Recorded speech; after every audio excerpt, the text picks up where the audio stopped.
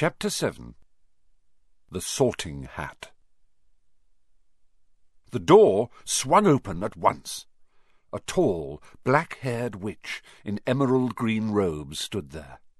She had a very stern face, and Harry's first thought was that this was not someone to cross. "The first years, Professor McGonagall," said Hagrid. "Thank you, Hagrid. I will take them from here." She pulled the door wide. The entrance hall was so big you could have fitted the whole of the Dursleys' house in it. The stone walls were lit with flaming torches, like the ones at Gringotts. The ceiling was too high to make out, and a magnificent marble staircase facing them led to the upper floors. They followed Professor McGonagall across the flagged stone floor.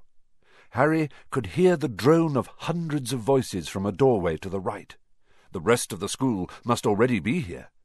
But Professor McGonagall showed the first years into a small, empty chamber off the hall. They crowded in, standing rather closer together than they would usually have done, peering about nervously. "Welcome to Hogwarts," said Professor McGonagall. "The start of term banquet will begin shortly. But before you take your seats in the great hall, you will be sorted into your houses. The sorting is a very important ceremony because while you are here, your house will be something like your family within Hogwarts. You will have classes with the rest of your house, sleep in your house dormitory, and spend free time in your house common room. The 4 houses are called Gryffindor, Hufflepuff, Ravenclaw, and Slytherin. Each house has its own noble history, and each has produced outstanding witches and wizards. While you are at Hogwarts, your triumphs will earn your house points, while any rule-breaking will lose house points. At the end of the year, the house with the most points is awarded the House Cup, a great honour. I hope each of you will be a credit to whichever house becomes yours. The sorting ceremony will take place in a few minutes in front of the rest of the school. I suggest you all smarten yourselves up as much as you can while you are waiting." Her eyes lingered for a moment on Neville's cloak, which was fastened under his left ear, and on Ron's smudged nose. Harry nervously tried to flatten his hair. "I shall return when we are ready for you," said Professor McGonagall. "Please wait quietly." She left the chamber. Harry swallowed. "How exactly do they sort us into houses?" he asked Ron. "Some sort of test, I think. Fred said it hurts a lot, but I think he was joking." Harry's heart gave a horrible jolt. A test? In front of the whole school? But he didn't know any magic yet. What on earth would he have to do? He hadn't expected something like this the moment they arrived. He looked around anxiously and saw that everyone else looked terrified too. No one was talking much, except Hermione Granger, who was whispering very fast about all the spells she'd learnt and wondering which one she'd need. Harry tried hard not to listen to her. He had never been more nervous. Never. Not even when he'd had to take a school report home to the Dursleys saying that he had somehow turned his teacher's wig blue. He kept his eyes fixed on the door. Any second now, Professor McGonagall would come back and lead him to his doom. Then something happened which made him jump about a foot in the air. Several people behind him screamed. "What the—" He gasped. So did the people around him. About 20 ghosts had just streamed through the back wall. Pearly white and slightly transparent, they glided across the room, talking to each other and hardly glancing at the first years. They seemed to be arguing. What looked like a fat little monk was saying, "Forgive and forget, I say. We ought to give him a second chance." "My dear Friar, haven't we given Peeves all the chances he deserves? He gives us all a bad name, and, you know, he's not really even a ghost. I say, what are you all doing here?" A ghost wearing a ruff and tights had suddenly noticed the first years. Nobody answered. "New students," said the fat friar, smiling around at them. "About to be sorted, I suppose." A few people nodded mutely. "Hope to see you in Hufflepuff," said the friar. "My old house, you know." "Move along now," said a sharp voice. The sorting ceremony's about to start." Professor McGonagall had returned.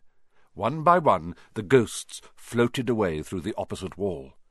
"Now, form a line," Professor McGonagall told the first years, "and follow me."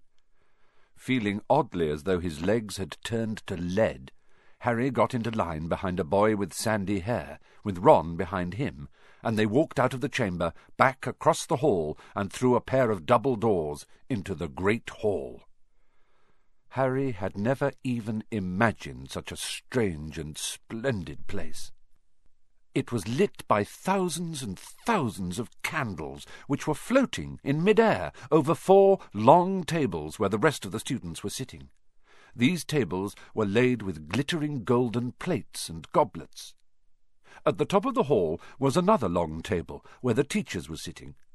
Professor McGonagall led the first years up here, so that they came to a halt in a line facing the other students, with the teachers behind them. The hundreds of faces staring at them looked like pale lanterns in the flickering candlelight. Dotted here and there among the students, the ghosts shone misty silver. Mainly to avoid all the staring eyes, Harry looked upwards and saw a velvety black ceiling dotted with stars. He heard Hermione whisper, "It's bewitched to look like the sky outside. I read about it in Hogwarts, a history." It was hard to believe there was a ceiling there at all, and that the great hall didn't simply open onto the heavens. Harry quickly looked down again as Professor McGonagall silently placed a 4-legged stool in front of the first years. On top of the stool she put a pointed wizard's hat. This hat was patched and frayed and extremely dirty. Aunt Petunia wouldn't have let it in the house. Maybe they had to try and get a rabbit out of it, Harry thought wildly. That seemed the sort of thing. Noticing that everyone in the hall was now staring at the hat, he stared at it too. For a few seconds there was complete silence. Then the hat twitched.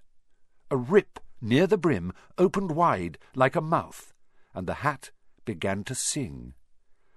"Oh, you may not think I'm pretty, but don't judge on what you see.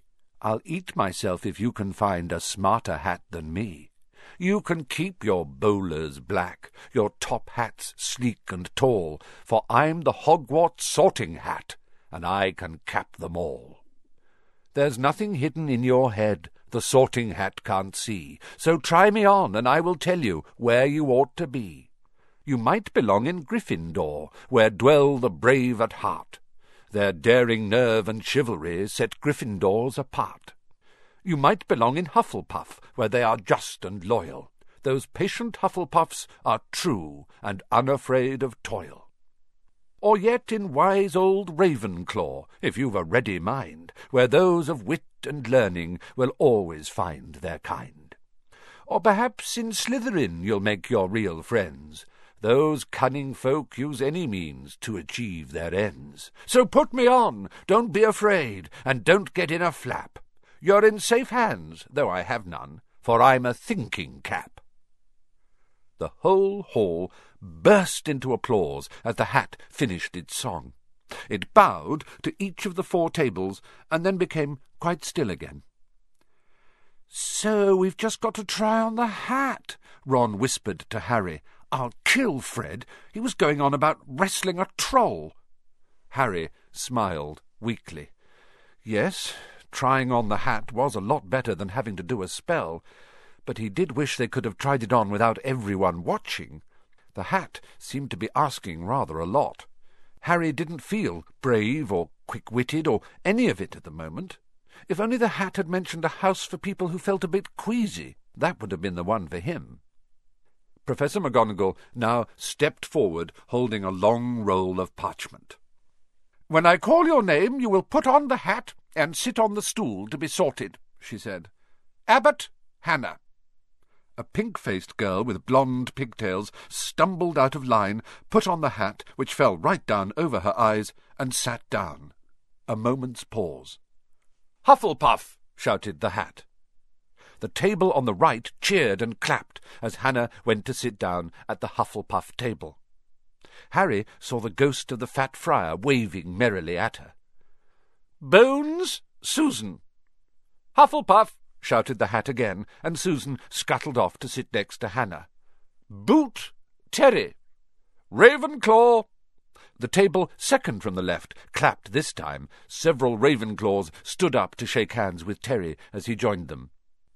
Brocklehurst Mandy went to Ravenclaw too, but Brown Lavender became the first new Gryffindor, and the table on the far left exploded with cheers. Harry could see Ron's twin brothers catcalling. Bulstrode Millicent then became a Slytherin. Perhaps it was Harry's imagination, after all he'd heard about Slytherin, but he thought they looked an unpleasant lot. He was starting to feel definitely sick now. He remembered being picked for teams during sports lessons at his old school. He had always been last to be chosen, not because he was no good, but because no one wanted Dudley to think they liked him. "Finch-Fletchley, Justin. Hufflepuff!" Sometimes, Harry noticed, the Hat shouted out the house at once, but at others it took a little while to decide. Finnegan Seamus, the sandy-haired boy next to Harry in the line, sat on the stool for almost a whole minute before the Hat declared him a Gryffindor. "Granger Hermione!" Hermione almost ran to the stool and jammed the hat eagerly on her head. "Gryffindor!" shouted the Hat. Ron groaned. A horrible thought struck Harry, as horrible thoughts always do when you're very nervous.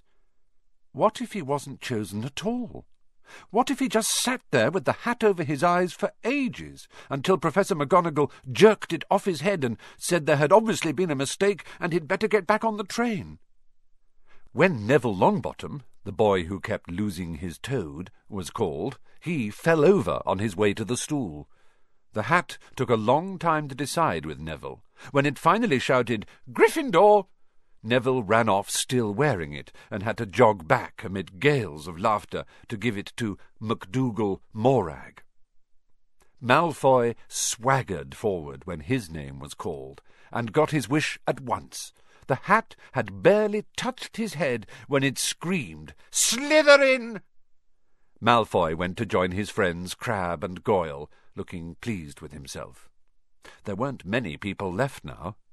Moon, Nott, Parkinson, then a pair of twin girls, Patil and Patil, then Perks, Sally Ann, and then, at last, Potter, Harry. As Harry stepped forward, whispers suddenly broke out like little hissing fires all over the hall. "Potter, did she say? The Harry Potter?"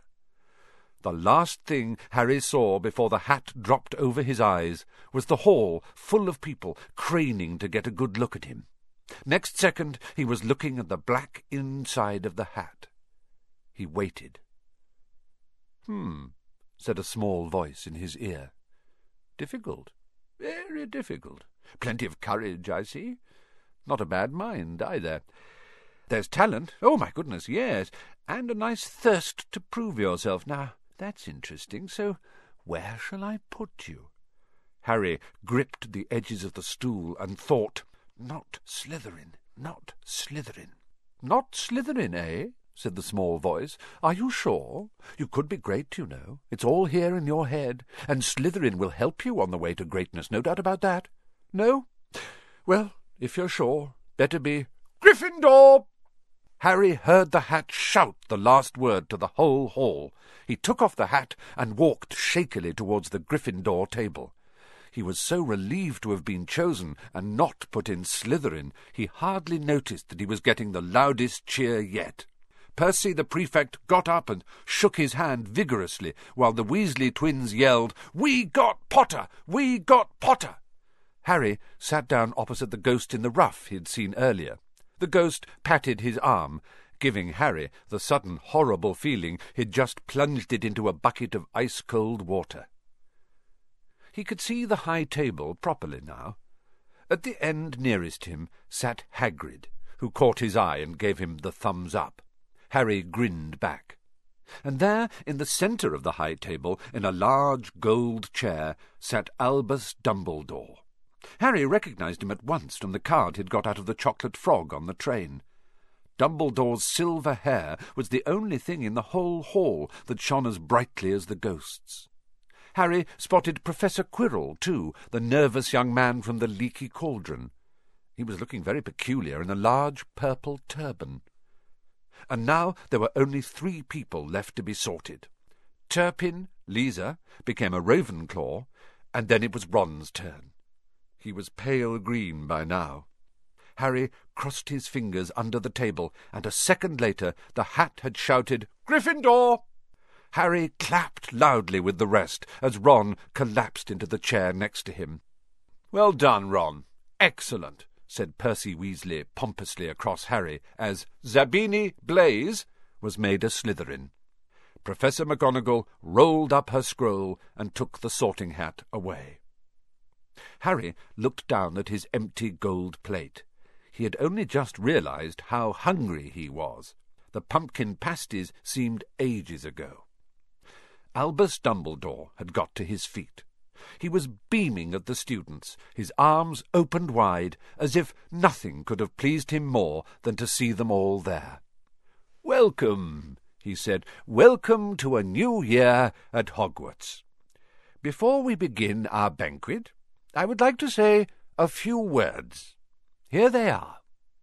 Nitwit, Blubber, Oddment, Tweak. Thank you." He sat back down. Everybody clapped and cheered. Harry didn't know whether to laugh or not. Is he a bit mad?" he asked Percy uncertainly. "Mad?" said Percy airily. "He's a genius, best wizard in the world. But he is a bit mad, yes. Potatoes, Harry?" Harry's mouth fell open. The dishes in front of him were now piled with food. He had never seen so many things he liked to eat on one table. Roast beef, roast chicken, pork chops and lamb chops, sausages, bacon and steak, boiled potatoes, roast potatoes, chips, Yorkshire pudding, peas, carrots, gravy, ketchup, and for some strange reason, mint humbugs. The Dursleys had never exactly starved Harry, but he'd never been allowed to eat as much as he liked. Dudley had always taken anything that Harry really wanted, even if it made him sick. Harry piled his plate with a bit of everything, except the humbugs, and began to eat. It was all delicious. "That does look good," said the ghost in the ruff sadly, watching Harry cut up his steak.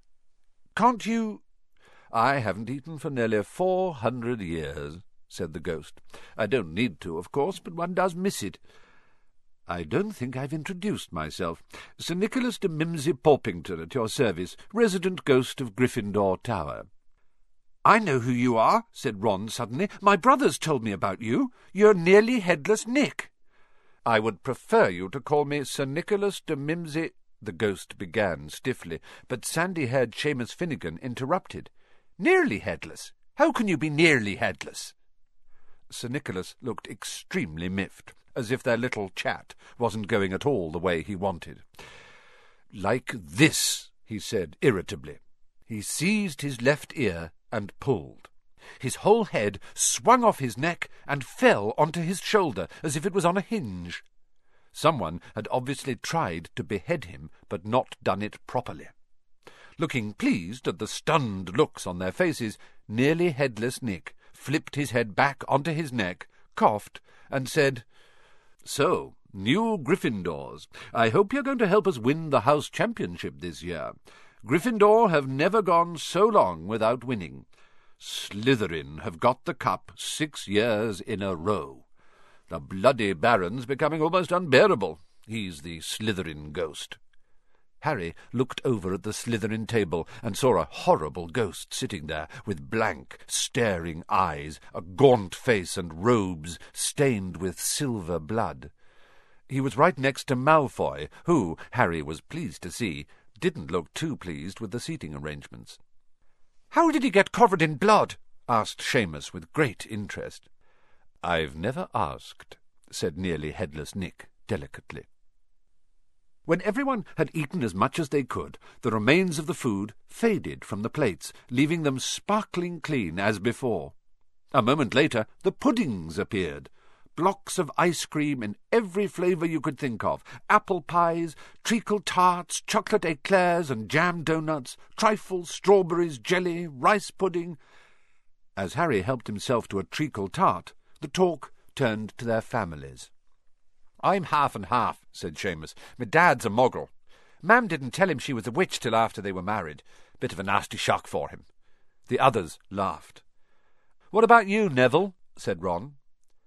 "Well, my gran brought me up and she's a witch," said Neville, "but the family thought I was all muggle for ages. My great-uncle Algy kept trying to catch me off my guard and force some magic out of me. He pushed me off the end of Blackpool Pier once. I nearly drowned. But nothing happened until I was 8. Great-uncle Algy came round for tea, and he was hanging me out of an upstairs window by the ankles when my great-auntie Enid offered him a meringue, and he accidentally let go. But I bounced all the way down the garden and into the road.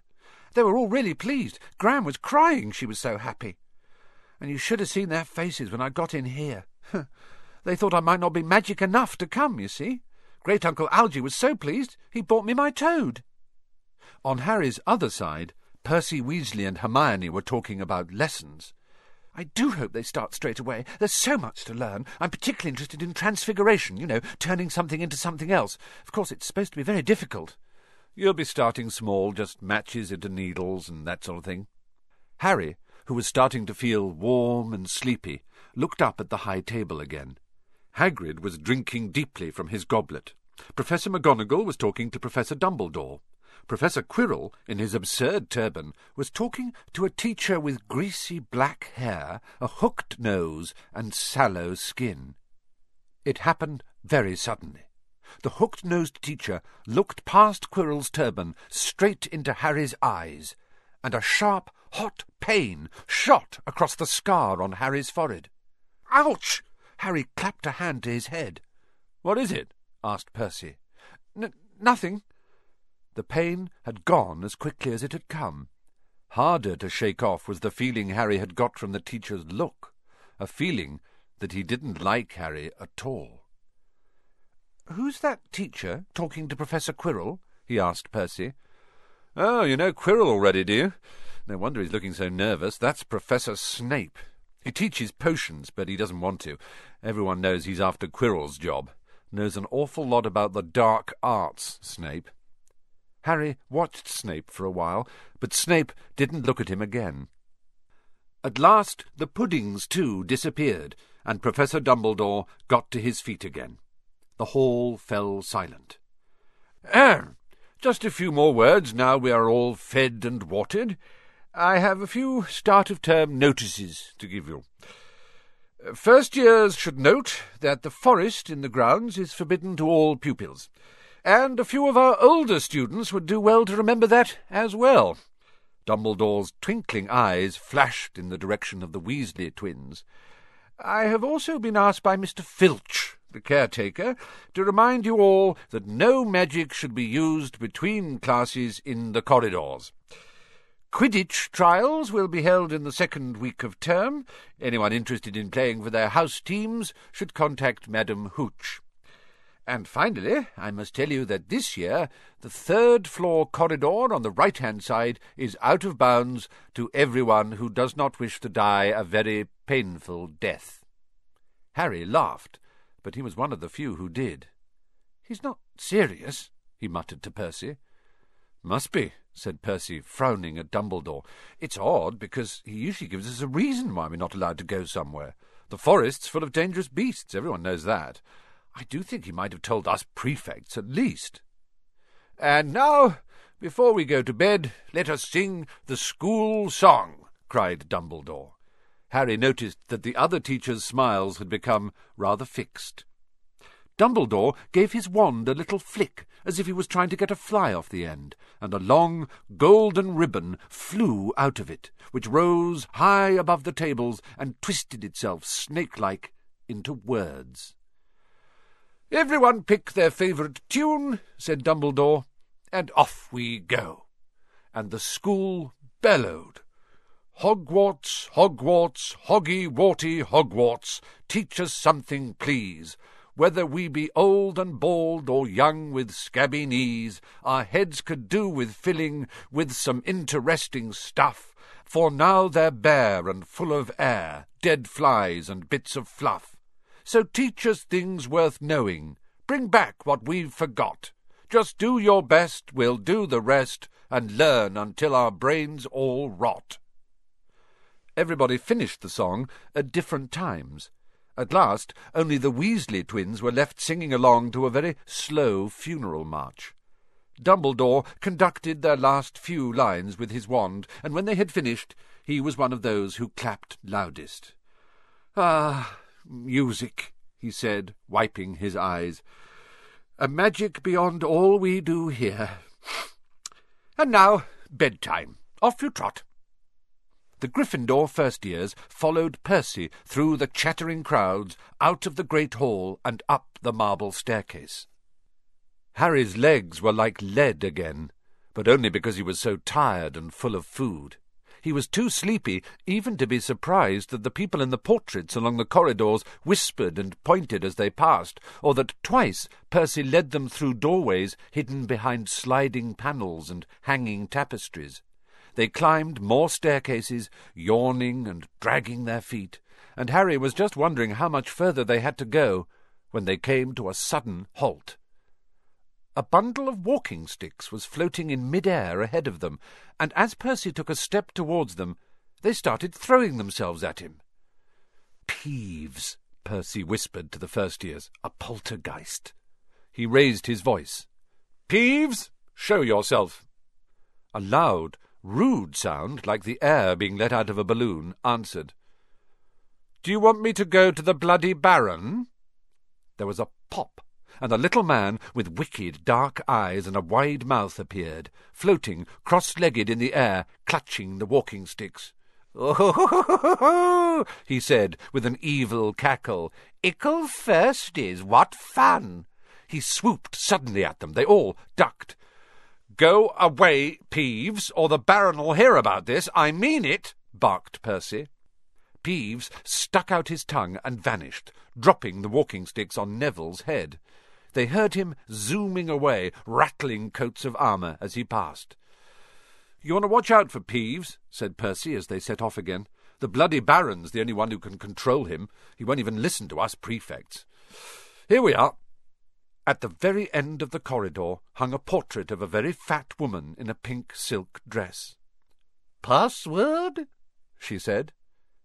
"Caput Draconis," said Percy, and the portrait swung forward to reveal a round hole in the wall.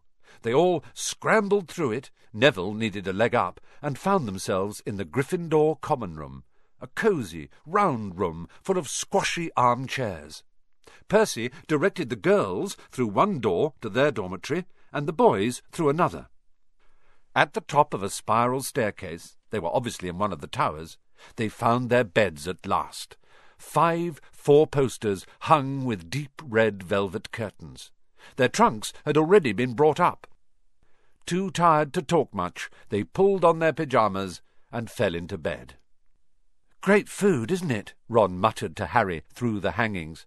"Get off, Scabbers! He's chewing my sheets." Harry was going to ask Ron if he'd had any of the treacle tart, but he fell asleep almost at once. Perhaps Harry had eaten a bit too much, because he had a very strange dream. He was wearing Professor Quirrell's turban, which kept talking to him, telling him he must transfer to Slytherin at once, because it was his destiny. Harry told the turban he didn't want to be in Slytherin. It got heavier and heavier. He tried to pull it off, but it tightened painfully. And there was Malfoy, laughing at him as he struggled with it. Then Malfoy turned into the hook-nosed teacher, Snape, whose laugh became high and cold. There was a burst of green light, and Harry woke, sweating and shaking. He rolled over and fell asleep again, and when he woke next day, he didn't remember the dream at all.